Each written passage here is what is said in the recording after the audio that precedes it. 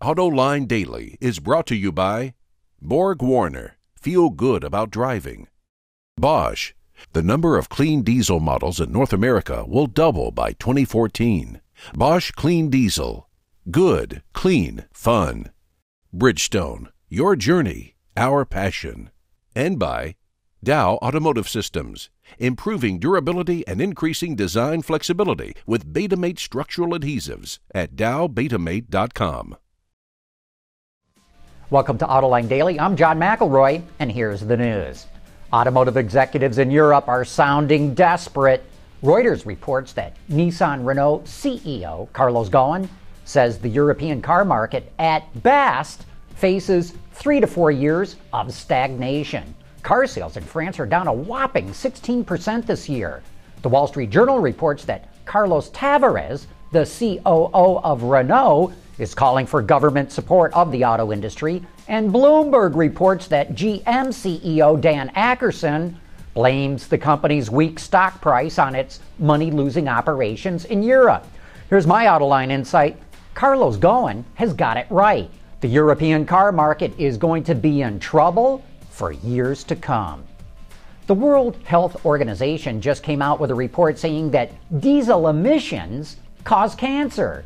Of course, there's nothing new in those findings. We've known that for 30 years. And this report also ignores the fact that diesels are now much cleaner. In the U.S., the latest EPA regulations make diesels as clean as gasoline engines. And in Europe, regulators are so impressed with the effectiveness of particulate filters on diesels, they are considering mandating them for gasoline engines. Mercedes-Benz is introducing a refreshed version of its GLK sport utility vehicle.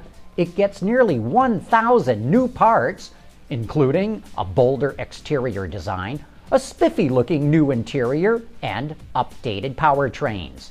Its 3.5-liter V6 engine features direct injection and cranks out 302 horsepower and gets a stop-start system.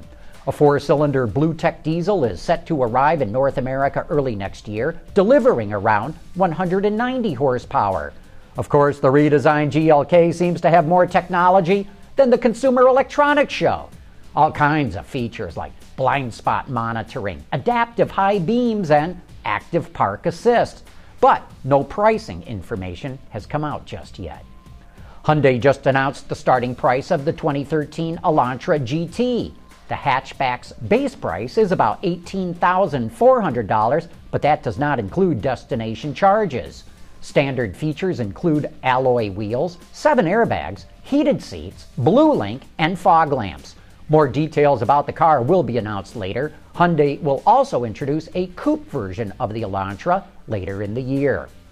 Traffic jams in Beijing are way down. The average backup is about 55 minutes compared to about 2.5 hours in 2010. That is thanks to limiting the number of new vehicles sold in the city and more citizens using public transportation. But the city is still concerned about vehicle emissions, so government officials have come up with a plan that will restrict the use of vehicles on certain days.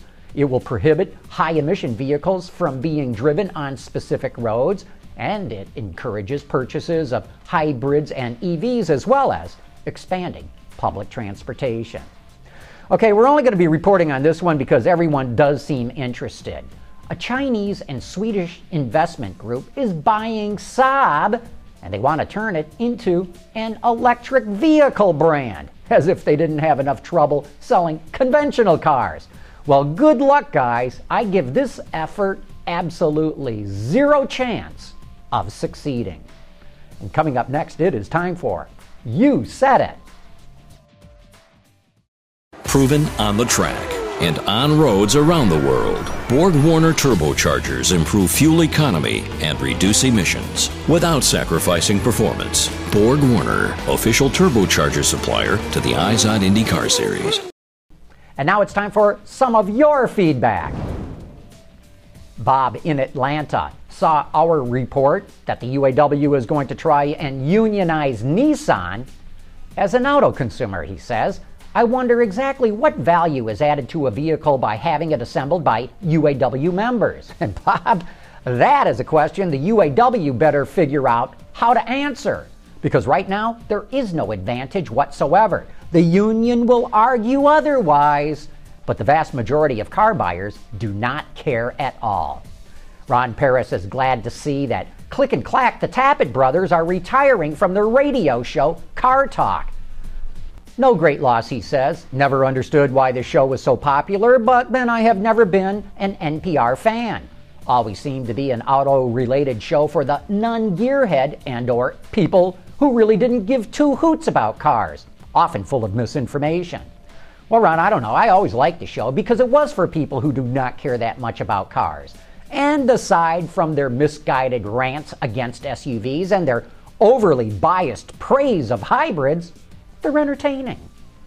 Eric heard us report that the Subaru BRZ outsold the Scion FRS and had this insight to add to the numbers. He says, the reason Scion only sold 86 FRSs in May is that those were the sales for the first 86. June 1 was the official on-sale date for the FRS. And of course, Eric is referring to the fact that in Japan, Toyota calls the car the 86. And thanks for that input, Eric, because I did not know that. Lex saw our report on a new way to fix potholes and says, those new pothole fixing, fluid-filled bags and tarps made out of Kevlar, invented by students at Case Western Reserve University of Cleveland, would disappear in 30 seconds on the streets of New York. The hoodlums and thieves would use the Kevlar to make themselves bulletproof ponchos for under their hoodies. My only comment is to laugh. That's a good one. HTG heard me talking on Autoline After Hours that I will be heading to the 24 Hours of Le Mans this weekend and says, John, I don't want to see any more gloating about your journey coming up this weekend. Don't make me call the TSA and maybe get you bumped from your flight. Nice and calm. Act like you've been there before. I don't know, HTG. I've been in this business for nearly 34 years. My career has taken me all around the world on hundreds of trips to some of the nicest places there are, and yet I've never been more excited about the trip I'm about to take to Le Mans. I'll try to act like I've been there before, but it's not going to be easy. By the way, with my trip to Le Mans, Autoline After Hours will not be happening tomorrow night since I will be flying to France and the Auto Extremist is busy as well. Anyway, that wraps up today's report. Thanks for watching. We'll see you tomorrow.